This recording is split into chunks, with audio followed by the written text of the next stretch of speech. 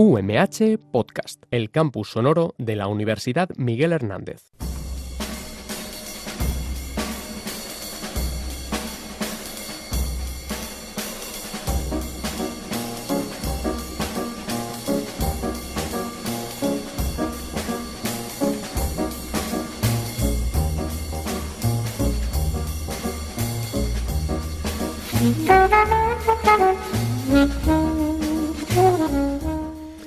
Hola, muy buenas tardes amigos de Radio UMH y bienvenidos a otro Dossier crimen muy especial, en el que volveremos a viajar a través del mundo del crimen, el género negro y la cultura jazz.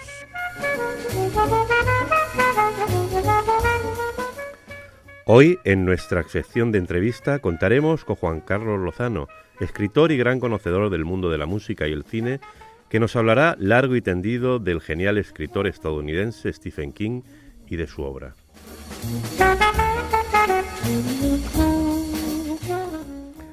En la sección de cine os ofreceremos una película muy acorde al monográfico sobre Stephen King.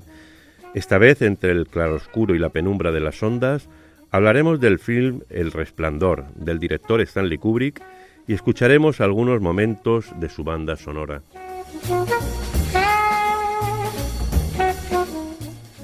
Como siempre, nos acompaña Carmen Pomares, psicóloga clínica y especialista en criminología, para ayudarnos a desentrañar algunas incógnitas de la mente criminal y algunas claves de los sucesos más interesantes de las últimas semanas.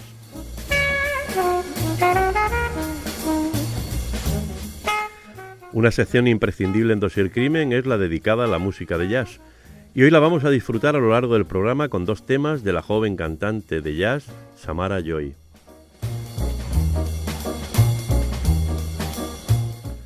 Os habla José Antonio Corrales, al control técnico Borja Cabrera.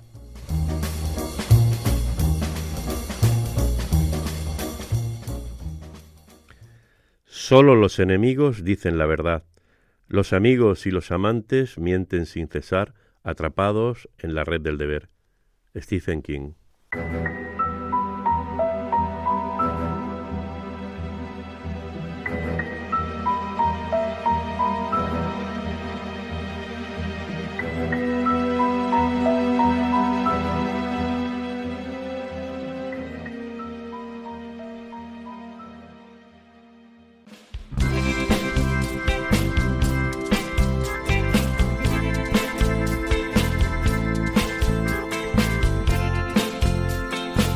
This is where it all begins.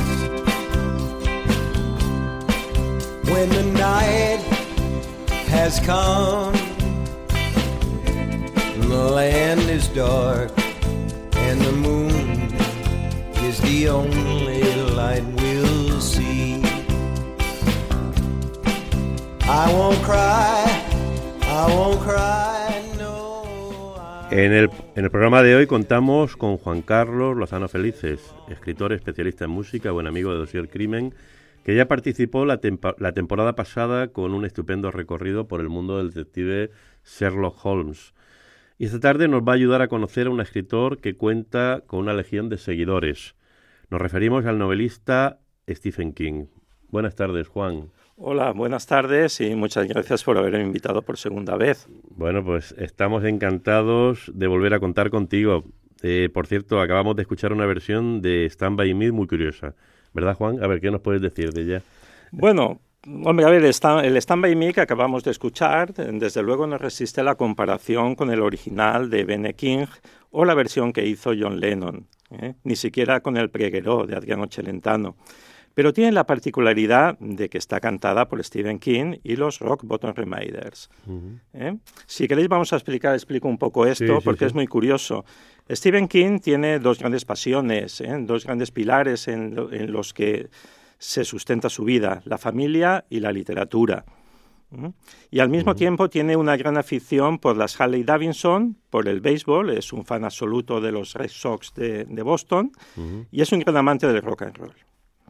Esto y la cultura popular de los años 50 en Estados Unidos es algo que se refleja muy bien en novelas como Christine, El Cuerpo, It o 22-11-63.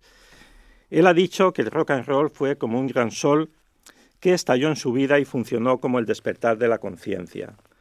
tenemos que saber que Stephen King nace en 1947 y, por tanto, tiene pues, un niño de 10, 11, 12 años, que es cuando más permeables somos a los estímulos de fuera, cuando se está gestando lo que conocemos como el rock and roll primitivo, con gente como Chuck Berry o Buddy Holly.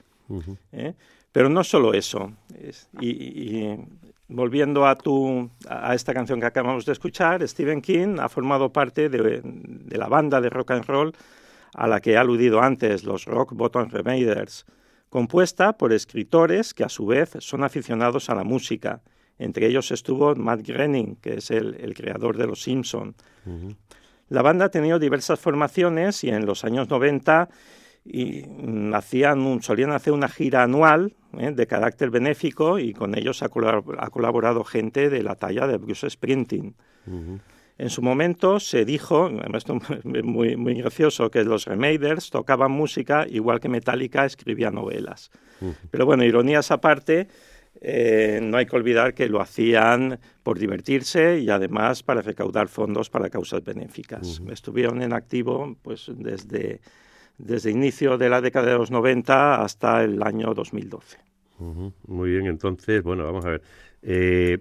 Hemos elegido al famosísimo novelista Stephen King y su obra. ¿Por qué Stephen King? ¿Qué nos puede aportar Stephen King a un programa como Dossier Crimen? Aunque parezca obvio.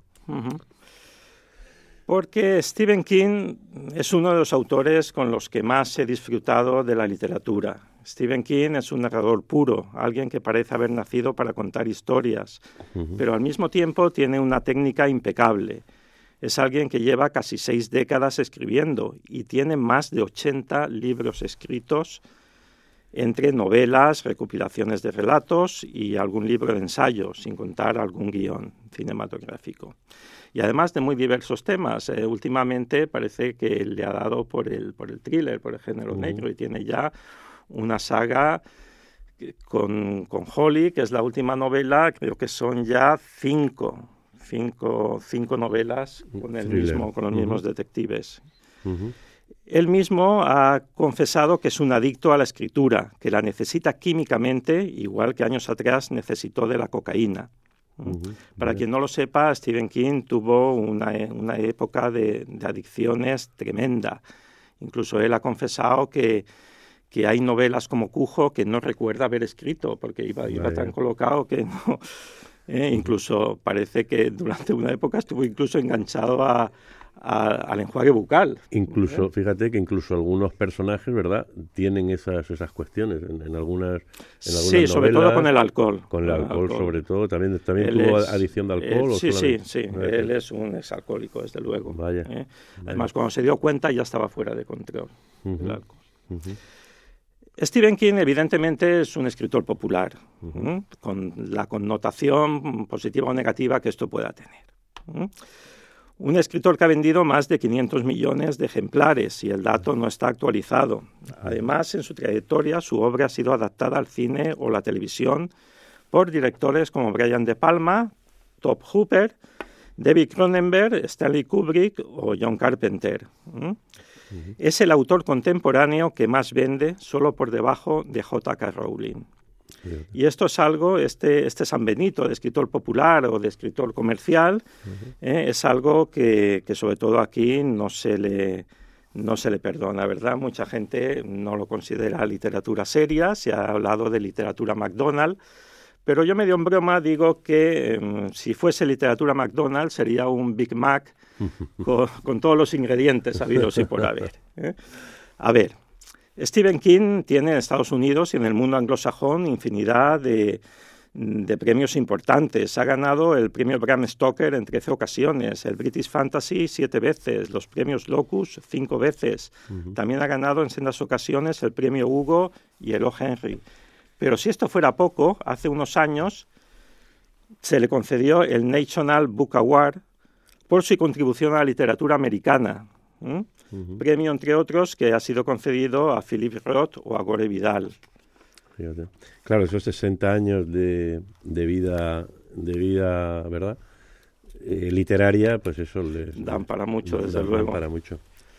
Bueno, Juan, yo te quería preguntar que este autor tan prolífico, ¿no? Desde el punto de vista editorial, creo que también él ha sido pionero en ciertos aspectos, ¿no es así? Sí, efectivamente. Vamos a poner algún ejemplo, pero además es curiosísimo.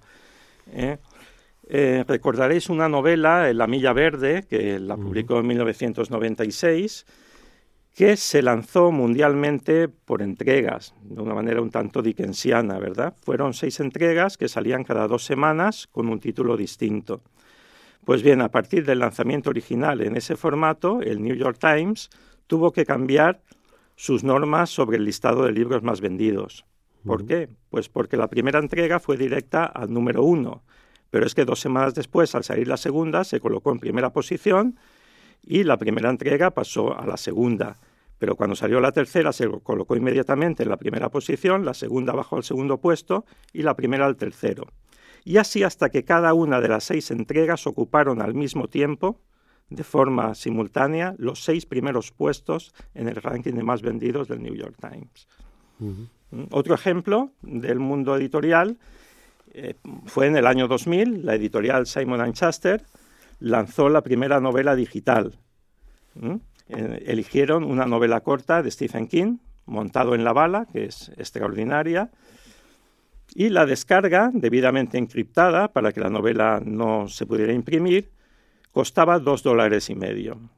El sistema se colapsó ante tanta demanda. Bueno, hay que entender también lo que era un ordenador de la época, un ordenador de hace 23 años, vamos, yo ni siquiera tenía ordenador.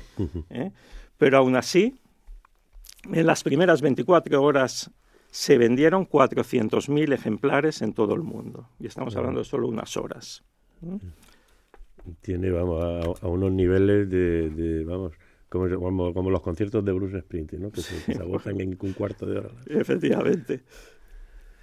Creo que también Stephen King ha escrito novelas en colaboración, ¿no es así?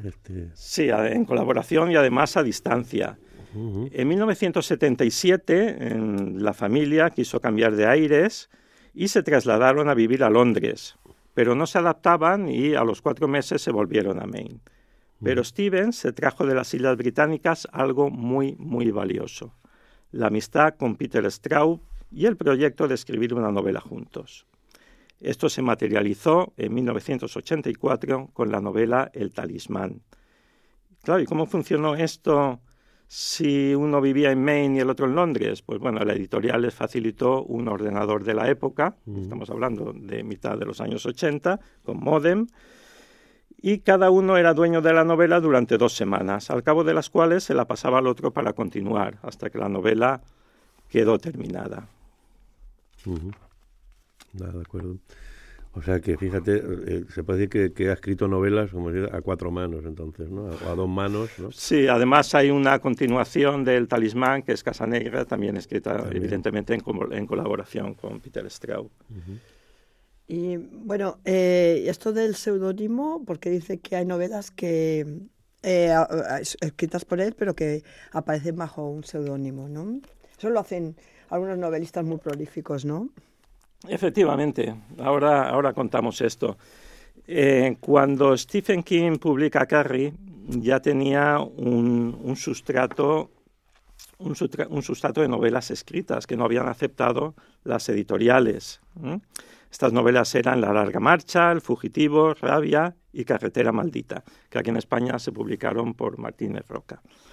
Y estas novelas, la editorial, bueno, con buen criterio, le dijo a Stephen que iba a ser un poco difícil convencer al público de que eran novelas antiguas, porque él ya tenía pues un estilo reconocible, un estilo consolidado, y se iban a pensar que había bajado la calidad literaria.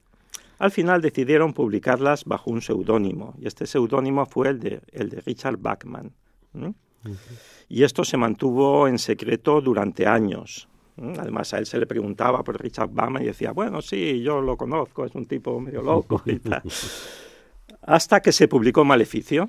Maleficio era una novela contemporánea que Stephen King escribe bajo el seudónimo de Richard Bachman, un poco pues para darle continuidad a ese alter ego, ¿no?, de Richard Bachman, y además para no saturar el mercado. Pero claro, el estilo de King ya es inconfundible. Es una novela que acababa de escribir, entonces comienza a ser un secreto a voces que Richard Bachman es también Stephen King. Claro, esa es la cuestión, que al final lo que es el propio estilo de cada uno sobresale, ¿no? a nombres y a seudónimos. Claro. Bueno, si quieres, creo que has preparado un esbozo biográfico de Stephen King y además de sus obras así más principales, ¿no? O las más conocidas. Sí, como no hay tiempo para comentar su trayectoria completa, pues vamos a comentar solo las primeras. Pero bueno, vamos a empezar si queréis, con ese esbozo biográfico que es muy revelador.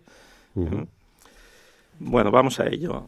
Al final de la Segunda Guerra Mundial, el matrimonio formado por Nellie y Donald King decide adoptar un niño. A ella los médicos le habían diagnosticado que no podría concebir hijos y providencialmente se les ofrece la oportunidad de adoptar un recién nacido, al que ponen por nombre David Victor King. El escuchante, con buen criterio, puede pensar que hay un error en el nombre, pero no es así. El error estuvo en el diagnóstico médico, ya que un año después Nellie se queda embarazada y el 21 de septiembre de 1947 nace, esta vez sí, Stephen King, en el hospital de Portland, en Maine. 2 años después, Donald, o sea, el padre de familia, sale literalmente a comprar tabaco y nunca volvió al hogar. Al parecer se marchó a Brasil, donde se volvió a casar, evidentemente comete bigamia, y tuvo otros hijos. La madre de Steven no tenía una formación cualificada y tiene que aceptar trabajos mal pagados como limpiadora en casas o como planchadora en una lavandería para sacar adelante a sus 2 hijos pequeños. Pasaron temporadas en diversas partes del país hasta que finalmente se asientan de nuevo en Maine. De pequeño, Steven tuvo algún problema de salud y esto, unido a que su madre pasaba mucho tiempo trabajando, hizo que él y su hermano pasaran también mucho tiempo solos en casa, que dedicaban mayormente a leer. Su madre no tenía estudios, pero era una gran lectora. En aquella casa todo giraba en torno a los libros. Cuando Steven va andando al colegio, va leyendo y también, alentado por su madre, comienza a escribir sus propias historias. Se dice que su madre le daba 25 centavos por cada una de esas historias. Además, Stephen tenía una imaginación desbordante. En el desván de la casa de una tía suya, ellos mantenían una buena relación con la familia paterna. Entonces, en el desván de casa de una tía suya, Steven y su hermano realizan un hallazgo que será definitivo para la vocación literaria de Steven. Una caja llena de libros y revistas de literatura fantástica que había pertenecido a su padre. Entre ellos había alguno de Ray Bradbury y de H.P. Lovecraft. Steven, con su hermano y con un compañero de colegio, elaboran un periódico local de chismes. A la máquina de escribir que utilizan le falta la letra N y se ven obligados a llenar el hueco a mano. Esto les sonará a los que hayan leído Misery, porque la máquina en esa novela, la máquina de escribir que le da Annie Wilkes al protagonista, al escritor Paul Sheldon, también le falta ese tipo. Al escritor postrado, aquel que estaba ahí. Efectivamente. Pues bueno, le faltaba el tipo de la máquina, pero eso le había pasado a él cuando era pequeño. Sí. El periódico, más bien la hoja parroquial, pues su extensión, tuvo gran éxito entre los vecinos y se llegaron a imprimir 50 ejemplares. Además los vendía, o sea que hicieron negocio también, los críos, ¿no? Efectivamente. En 1962 Steven inicia sus estudios en la escuela secundaria y allí fue el editor del boletín escolar. En 1965 publicaría su primer relato en una revista literaria. Yo fui un ladrón de tumbas adolescente. No le pagan nada, pero está encantado. También, por su cuenta, pero utilizando los medios que tiene a su disposición para elaborar el boletín, pone en marcha un periódico satírico con el nombre Village Vomit, el vómito del pueblo, donde se inventan noticias hilarantes y chuscas sobre los profesores del instituto, cosa que le cuesta pues algún problemilla, ¿no? Aunque el profesor de literatura ve en él un gran potencial. Tras el verano del 66 ingresa en la Universidad de Maine para estudiar lengua y literatura inglesa y comienza a trabajar a tiempo parcial en una lavandería para sufragar sus gastos. Su madre, con mucho sacrificio, le manda $5 por semana. En su segundo año, gracias a una beca, consigue vivir en una residencia en el campus. Esto es muy curioso y a mí me hace mucha gracia porque tiene que cumplimentar un cuestionario en el que le preguntan sobre sus gustos y hábitos, con el fin de ponerle en la habitación con un compañero compatible con esos hábitos. Steven puso que era fumador, que tocaba la guitarra, que escuchaba música a mucho volumen y se acostaba tarde. Evidentemente no puso que consumía sustancias psicotrópicas como el LSD, que por lo visto en aquel entonces era estaba muy de moda, ¿no? Sí, estamos hablando de mitad de los años 50, de los años 60. Pues bien, lo ubicaron con un muchacho que era todo lo contrario. No fumaba, se acostaba temprano, era metódico y ordenado y era demócrata, cuando Stephen King era entonces más conservador, era afín al Partido Republicano. Harold, que así se llamaba el chico, fue una buena influencia para Stephen, que llegó a cambiar sus ideas y de posición respecto a la guerra de Vietnam, porque últimamente hasta ese momento había sido partidario de una mayor intervención militar de Estados Unidos en el sureste asiático. Hay que entender lo que eran los campus universitarios en Estados Unidos en el hemisferio de la década de los 60, por la fuerte oposición de los estudiantes a la guerra de Vietnam. Por menos de nada, el gobernador del estado llamaba a la Guardia Nacional y se producían enfrentamientos muy duros. Incluso hubo algún muerto y se cerraron algunos campus. Hay una novela corta de Stephen King, Corazones en la Atlántida, que retrata muy bien la situación en las universidades durante los años 60. De ella ha dicho Stephen King que está escrita con el corazón. No se debe confundir con la película del mismo título, y con la que no tiene nada que ver, salvo que es una adaptación de un cuento del mismo libro. El cuento se llama Ampones con chaquetas amarillas. Corazones en la Atlántida es el título genérico de ese libro con 4 novelas cortas. Además, Stephen comienza a salir con una estudiante, Tabitha, a la que conoce en la biblioteca del campus. En junio de 1970 sale de la universidad, licenciado en lengua y literatura inglesa, y ya había nacido su primera hija, Naomi. De su relación con Tabitha. Steven no encuentra trabajo como profesor y tiene que vivir en una caravana alquilada en las afueras de Bangor. En aquella época, los problemas económicos del matrimonio son acuciantes. Para escribir, se mete en el cuartucho de la caldera de la caravana con una tabla sobre sus rodillas para colocar la máquina. Va publicando relatos en revistas para adultos como Penthouse o Cavalier, por los que le pagan $200. Termina su primera novela a larga marcha, pero es rechazada por las editoriales. Él quiere mandarle, esto es curioso también, él quiere mandarle los cuentos que le publican a su madre, pero como aparecen al lado de fotos de chicas ligeras de ropa y de anuncios de contacto, los fotocopia para dejar solo el texto. Los cuentos son una ayuda, pero no son suficientes. Tabitha comienza a trabajar por las noches en un Dunkin' Donuts. En 1971, Stephen es contratado como profesor, pero esto tampoco lo saca de pobres, y más cuando al año siguiente llega su segundo hijo. Además, el alcohol comienza a convertirse en un serio problema para Stephen y para la familia. Si te parece, podemos ver ya, por ejemplo, lo digo por el tema de pasar al cine, porque nos gustaría que nos hablases sobre El Resplandor. ¿Qué te parece? Bien, de acuerdo. Pues pasamos. Porque veo que además pues tienes muchas cuestiones biográficas que yo creo que darían incluso para otro. Sí, ahora programa. Lo que vendría sería la escritura de Carrie, y cómo le publican Carrie, y luego ya pues vendría El Resplandor. Pues pero, si quieres, pasamos ya. Si te parece, pero bueno, antes de entrar en la sección de cine negro, vamos a escuchar una canción de la mano de Samara Joy, Guess Who I Saw Today.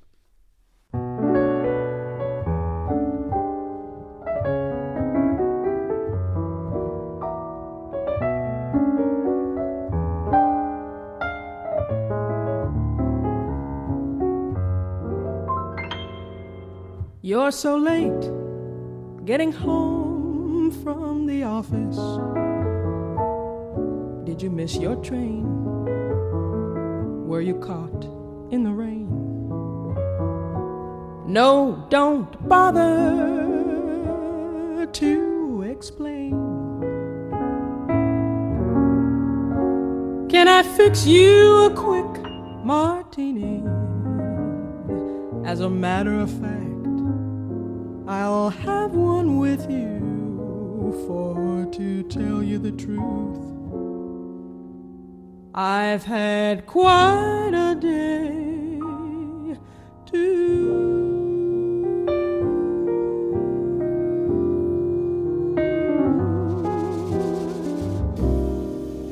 Guess who I saw today, my dear? I went in town to shop around for something new. I thought I'd stop and grab a bite when I was through.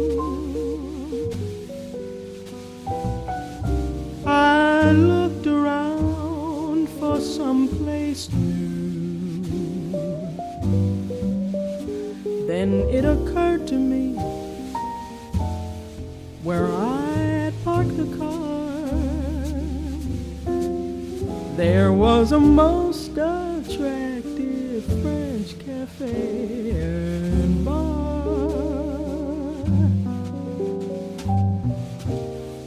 It really wasn't very far.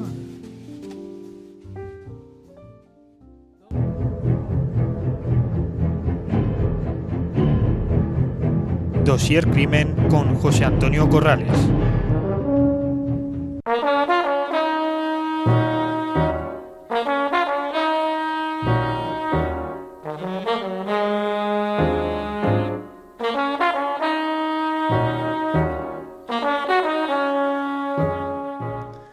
Hoy, en nuestra sección de cine negro, hacemos un repaso por una inquietante película, El resplandor, del director estadounidense Stanley Kubrick, basada, como no, en la novela homónima de Stephen King.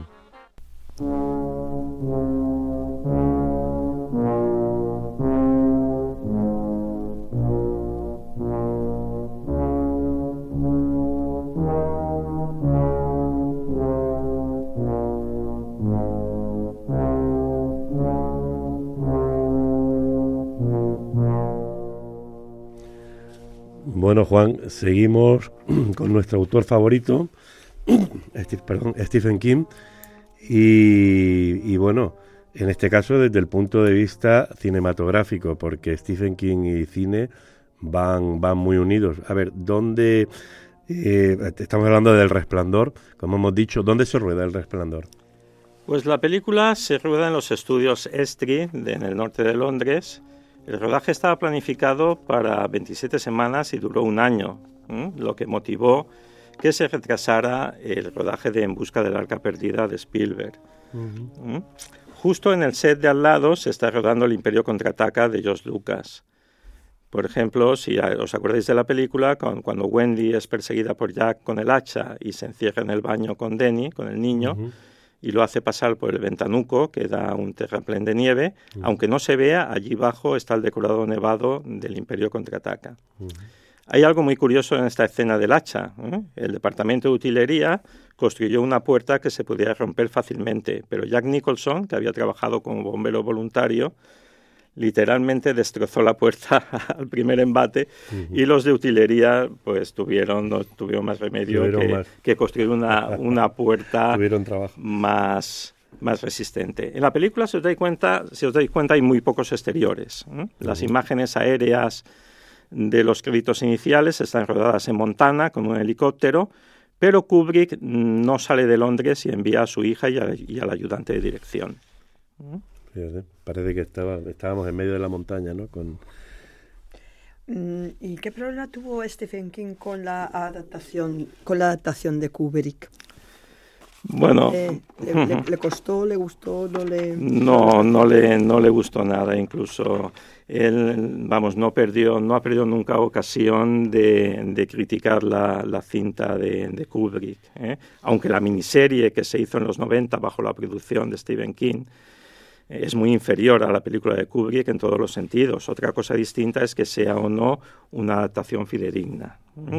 Stephen King dijo sobre la película de Kubrick que era como un deportivo de bellas líneas al que le faltaba el motor, que Kubrick pensaba mucho, pero sentía poco. Ya, fíjate. ¿Y el rodaje, entonces, cómo fue ese rodaje? Pues el rodaje fue de todo menos sencillo, fue de todo menos fácil. Fue un trabajo complicado y agotador. Kubrick era un perfeccionista inhumano que le llevaba a exigir a sus actores repetir centenares de veces cualquier escena. Además, reescribía constantemente el guión. Nicholson optó por no aprenderse nada, porque cuando llegaba al set por la mañana se lo habían cambiado.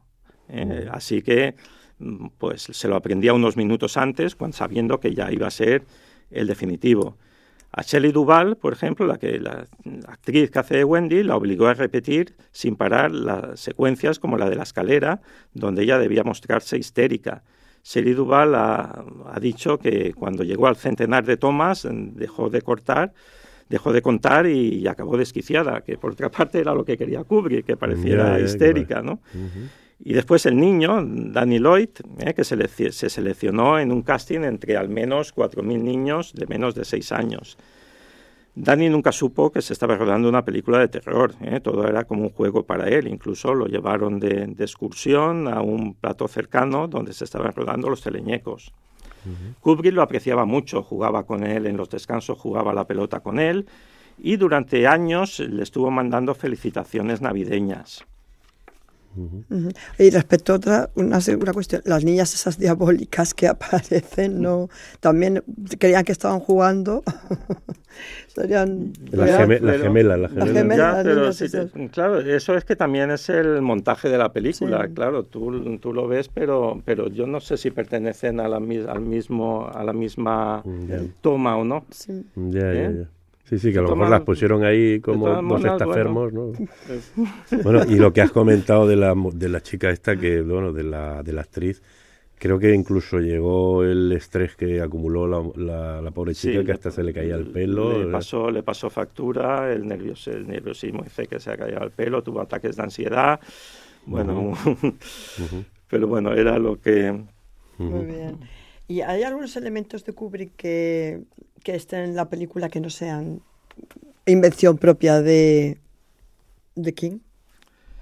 Pues es curioso que algunos de los elementos que han quedado como icónicos en El Resplandor no están en la novela de Stephen King.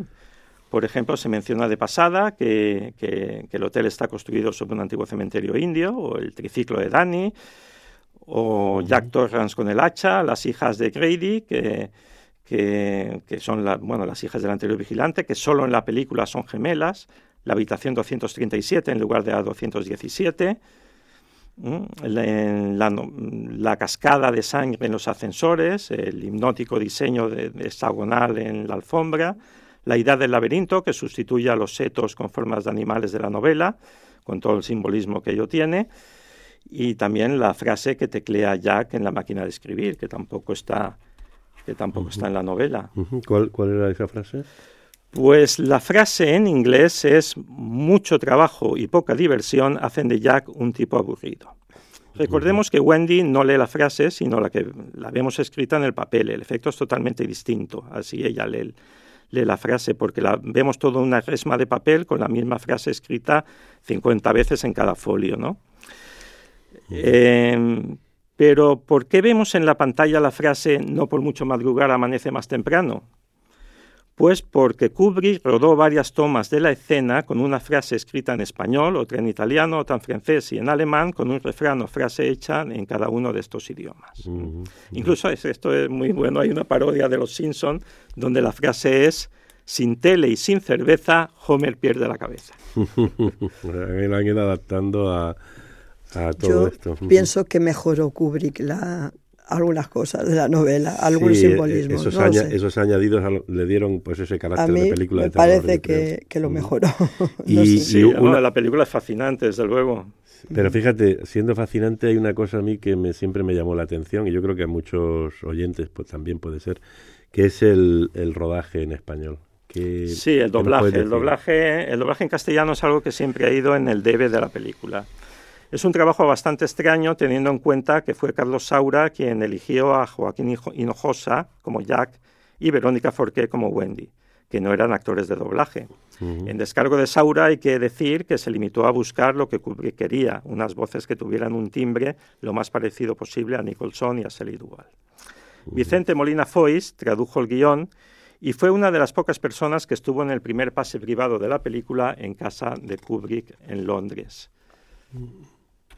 ¿Qué le pareció a Kubrick el doblaje? El doblaje le pareció bien, ¿no? A él le pareció perfecto. Él no sabía español. Era el timbre, el sonido de la voz lo que... Sí, has comentado que entre los diversos cambios que había hecho a la novela había uno que me ha llamado la atención, que es el cambio del número de habitación. ¿Hay algún motivo? Porque yo creo que aquí en las novelas de Stephen King y en las películas de Kubrick no hay puntada sin hilo. Efectivamente. Mira, en la película solo vemos un hotel en uno de los exteriores que se ruedan, que es el Timberline en Oregón, que se ve un momento. La fachada, pero es totalmente reconocible. Según Kubrick, el director del hotel le pidió que cambiara el número de habitación porque nadie iba a querer quedarse en la 217, así que la cambió por la 237 que no existía en el hotel. Pues muy mal, además de ser mentira, porque un fantasma además siempre es un reclamo. La gente se pega por alojarse en la 217 del Hotel Stanley, que es donde se alojó Stephen King cuando tuvo la inspiración para escribir El Resplandor. Pero hay una teoría que es más inquietante, según la cual las imágenes que hemos visto del alunizaje del Apolo 11 en 1969 fueron filmadas por Kubrick en un estudio de televisión utilizando la tecnología de la película de 2001, que es de un año antes, del 68. No quiere decir esto que el hombre no llegase a la Luna, sino que en previsión de que no se pudiese filmar nada, o que lo filmado fuese de muy mala calidad, Nixon ordenó que se hiciera esa filmación con agentes de la CIA con trajes de astronauta. En la carrera espacial no hubiera servido de nada llegar a la Luna y que no se pudiera mostrar al mundo la imagen de un astronauta norteamericano caminando por la superficie lunar. Según esta teoría, Kubrick habría utilizado el resplandor como confesión, plasmando su secreto de forma codificada. Cuando Danny está jugando en el pasillo, el diseño hexagonal de la moqueta es idéntico a la plataforma de lanzamiento del Apolo 11. Y cuando ve la puerta abierta de la habitación 237 y se levanta para ir hacia allá, en el suéter tiene un dibujo del Apolo 11. De la llave cuelga una etiqueta con la inscripción Room N número 237. Esto sería un anagrama, según esa teoría. ¿Qué otra palabra se puede formar con esta inscripción? Pues Moon 237. Y 237.000 millas es la distancia a la que se pensaba a finales de los 70 que estaba la Luna. Danny va a la habitación con su suéter del Apolo 11 y entra en una mentira, como la filmación del alunizaje, que según esta teoría pues era una farsa. Es una concatenación de cuestiones que es tremenda, es tremenda. Bueno, y hay gente que lo cree a pies juntillas. No sé, a mí muchas suposiciones, muchas, pero bueno, ¿no? Sí que son coincidencias. Muchas carambolas, ¿no? Sí, pero... Bueno, y bueno, esta es otra también. ¿Qué pasa con ese final en la foto de una fiesta de celebración de un 4 de julio en los años 20, donde aparece la imagen de Jack? Eso a mí siempre me ha inquietado y yo no sé cómo interpretarlo. La verdad es que a mí también, pero... vamos a ver, estamos hablando de Stanley Kubrick. ¿Qué significa el monolito en 2001? Lo de la foto de la fiesta es el equivalente al monolito. Pues eso, la foto, que es cosa de Kubrick, no de King, se presta a las más diversas interpretaciones. Esa foto no la vemos antes, probablemente no la vemos hasta ese momento, probablemente Jack aparece en ella ya muerto, simbolizando que su alma ya está atrapada en el hotel como ente maligno. O sea que sería, sí, bueno, efectivamente es el monolito secreto, ¿no? En este caso, ¿no? del resplandor. Bueno, pues yo creo que ha estado muy bien este repaso que nos ha dado Juan a todas estas cuestiones de la película, pero podemos escuchar un corte, que es un corte estremecedor y con pocas voces, con ninguna.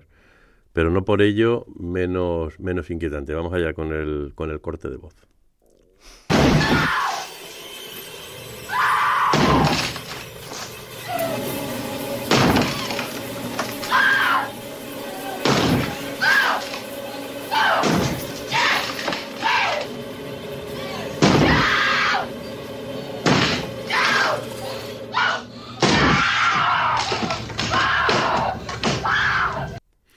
Y ahora, después de este inquietante corte de voz, vamos con otro de los temas de la banda sonora del Resplandor, antes de pasar a la actualidad del crimen. Vamos con la canción de cierre, Midnight, The Stars and You.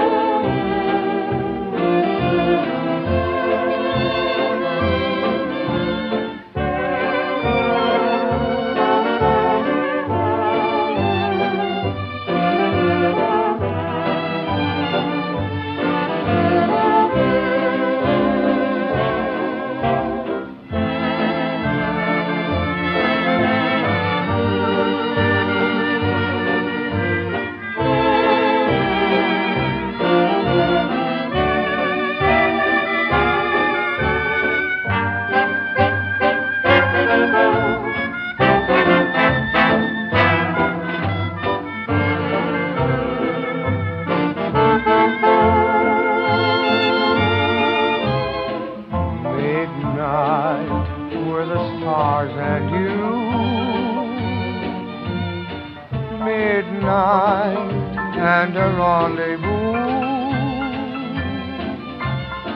Your eyes held a message tender, saying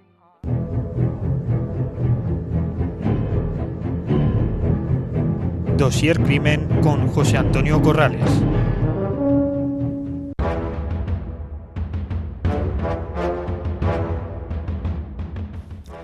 Y como es habitual en nuestro programa, damos paso a la actualidad del crimen, en donde Carmen nos aportará algunos datos interesantes sobre sucesos acaecidos en las últimas semanas. Comenzamos.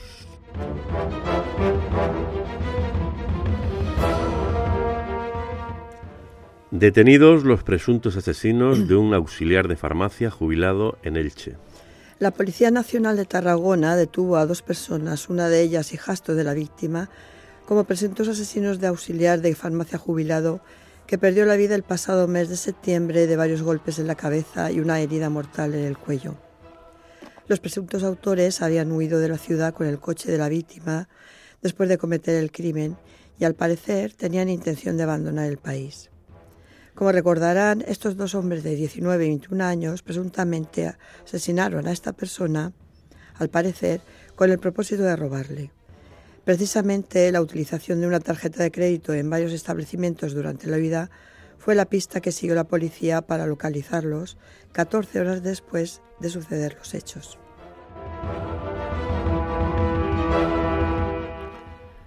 Crimen del día de Navidad.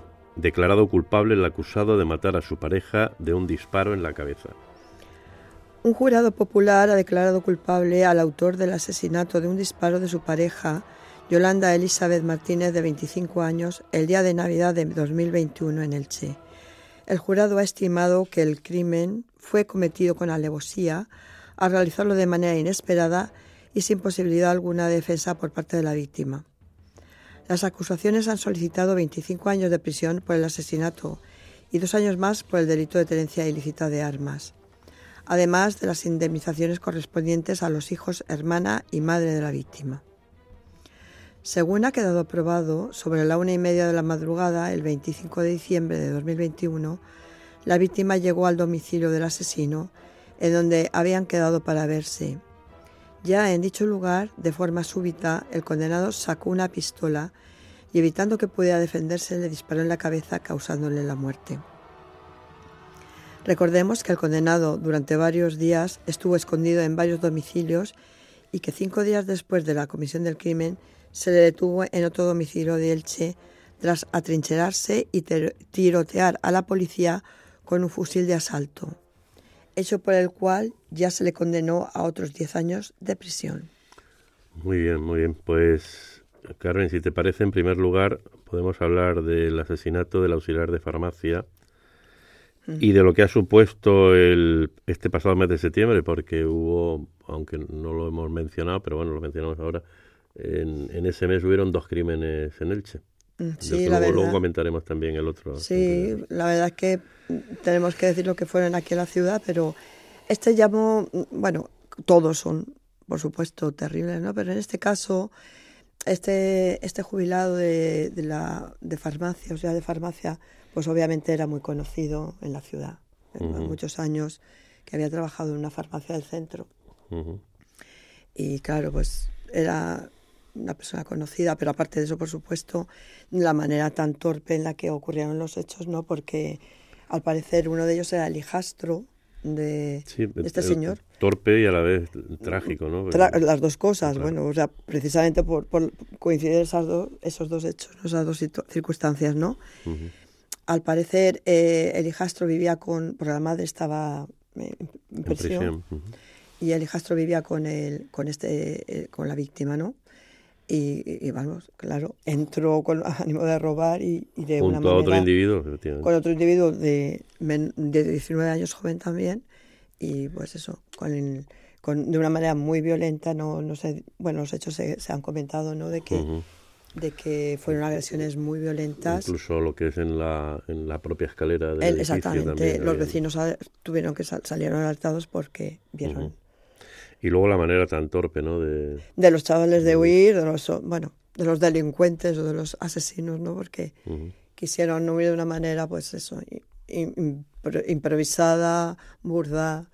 Sí, pues se llevaron el coche de la víctima. Exactamente. Y dejaron todas las huellas y todos los rastros que pudieron. Fueron dejando, ¿no? las miguitas de pan para que la policía, sí, porque en cada parada que hacían... Todo el mundo incluso lo conoció, eran conocidos tanto el hijastro como el acompañante, porque fue reconocido por vecinos de... Sí, de hecho las investigaciones fueron tan inmediatas que se cometió un domingo por la noche y prácticamente fueron detenidos al día siguiente, el lunes a mediodía, con lo cual inmediatamente lo que es Eso es muy indiciario, vamos a ver, este tipo de delitos, ¿no? Cometidos por gente así tan joven, vamos, en este caso. Joven, pero eso no quita, por supuesto, ninguna responsabilidad, ¿no?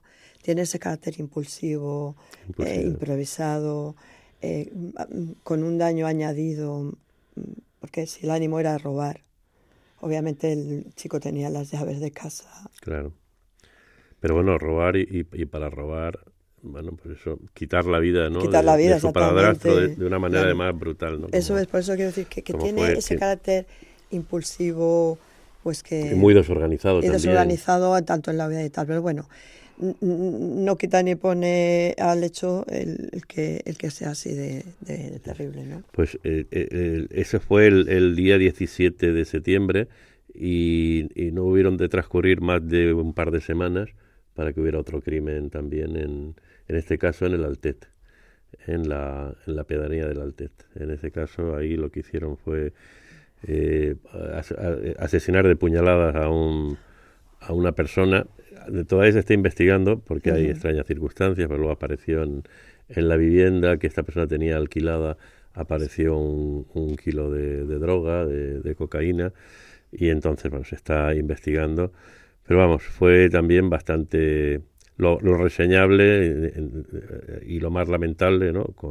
Además de las muertes, pues eso, ¿no? Que en la ciudad de Elche, ¿no? Pues se viera teñido, ¿no? Por esos 2 crímenes, ¿no? Teñido de negro por esos 2 crímenes.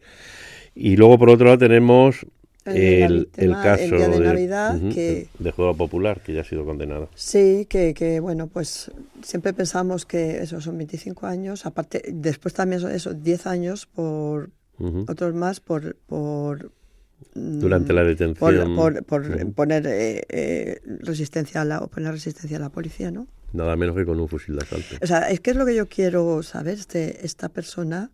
no sabemos mucho de las características de esta persona, pero el poder disponer de armas. Se movía en ambientes delincuenciales, De hecho, se me veía ahí en temas de drogas y tal. Pero bueno, ese tipo de armas... Sí, pero en el mercado negro hoy día pues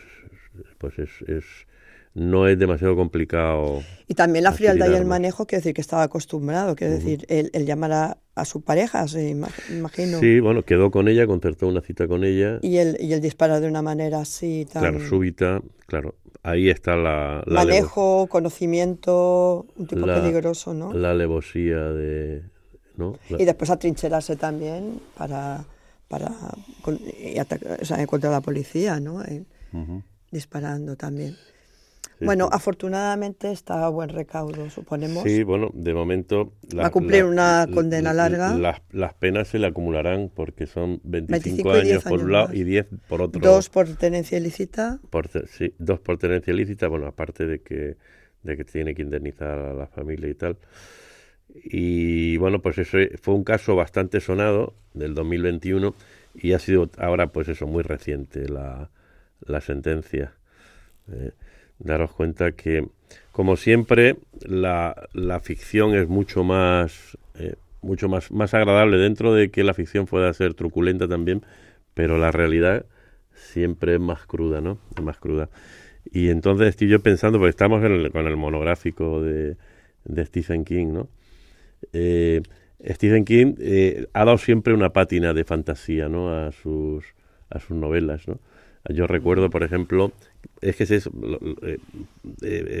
King tiene una característica muy especial, que siempre que se acuerda uno de una novela se acuerda de la película, porque hay muchas películas, ¿no? Sí, hay adaptaciones que son muy buenas, claro. Otras que no lo son tanto. Y yo recuerdo, por ejemplo, Carrie, ¿no?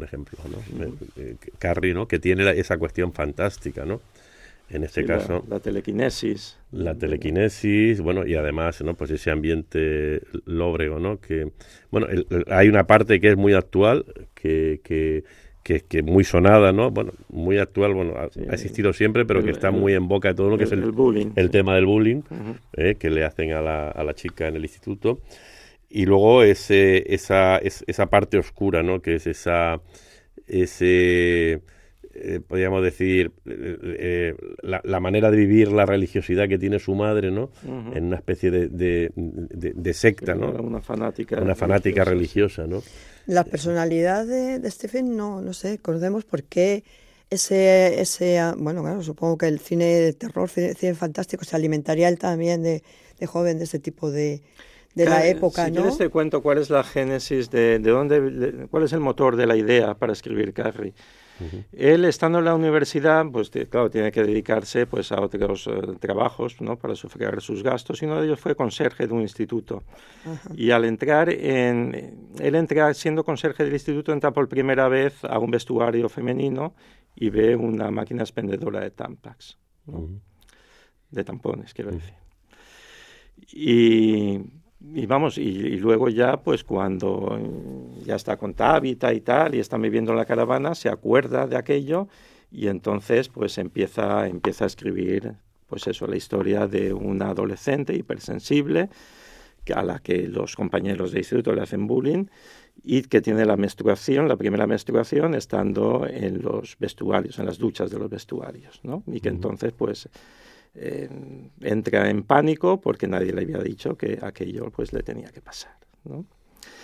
Y lo que pasa es que él escribe 4 o 5 folios y lo tira a la papelera, y es Tabitha la que recoge la papelera, aplana las hojas, les quita la ceniza, lo lee y le dice a él que aquello tiene mucho potencial y que ella le va a ayudar porque él, claro, lo que decía, claro, yo es que no sé lo que piensan las chicas, las adolescentes a esa edad y tal. Y dice, no te preocupes que yo te voy a ayudar con eso. No, esto va bien. Y la personalidad de este hombre, porque no lo imaginamos, es una persona normal, no lo conocemos, no, pero es, digamos, normal, si podemos decir eso, o es una persona torturada...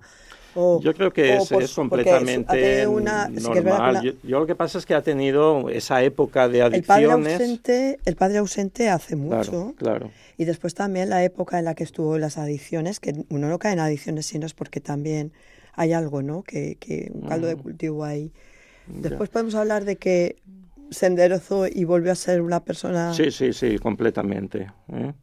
Él incluso tuvo un accidente muy grave en 1999, lo cogen, iba andando y lo atropella una furgoneta, prácticamente estuvo a punto de morir, pero también a partir de entonces, digamos que la vida de él es muy tranquila. Y no tiene nada que ver, lo digo por la madre esta, porque siempre las historias, ¿no? El haber tenido una religiosa, digamos, no religiosa, sino fanática, o el que hubiera estado, su madre perteneciera a estas religiones de estas un poco...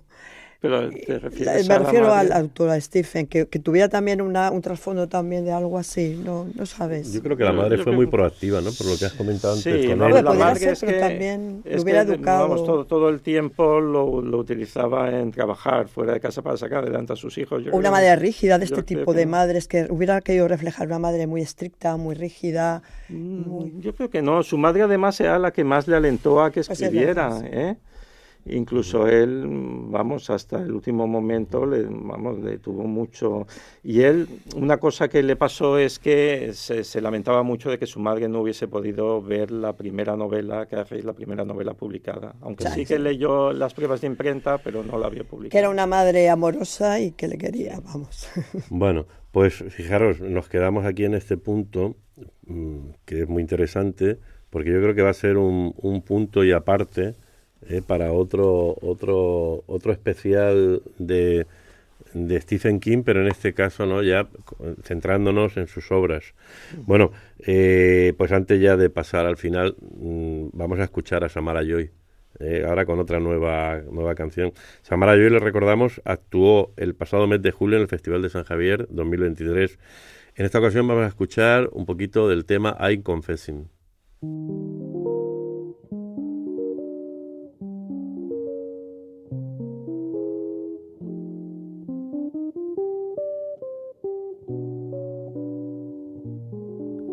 I'm confessing that I love you. Tell me, do you love me too? I'm confessing that I need you. Honest, I do. Need you every moment.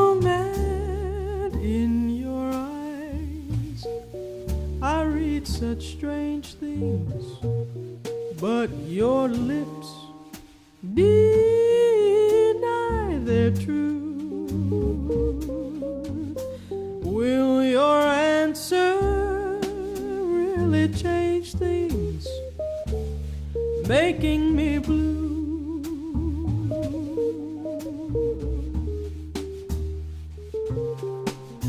I'm afraid someday you'll leave me,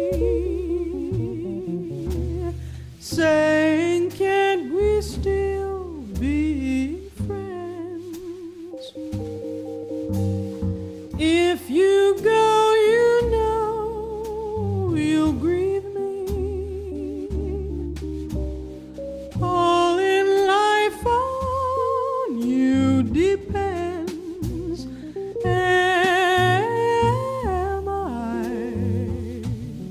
Guessing that you love me.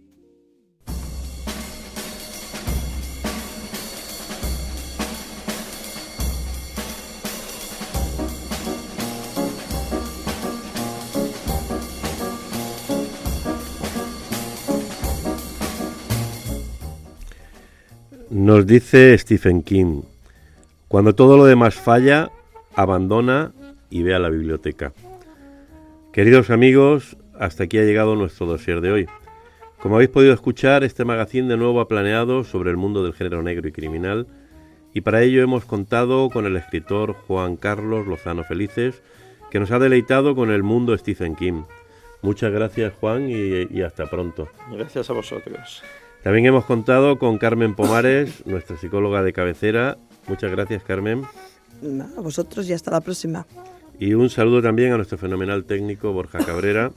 Se despide de los oyentes hasta el próximo programa, que nos habla José Antonio Corrales, desde vuestro programa Dossier Crimen.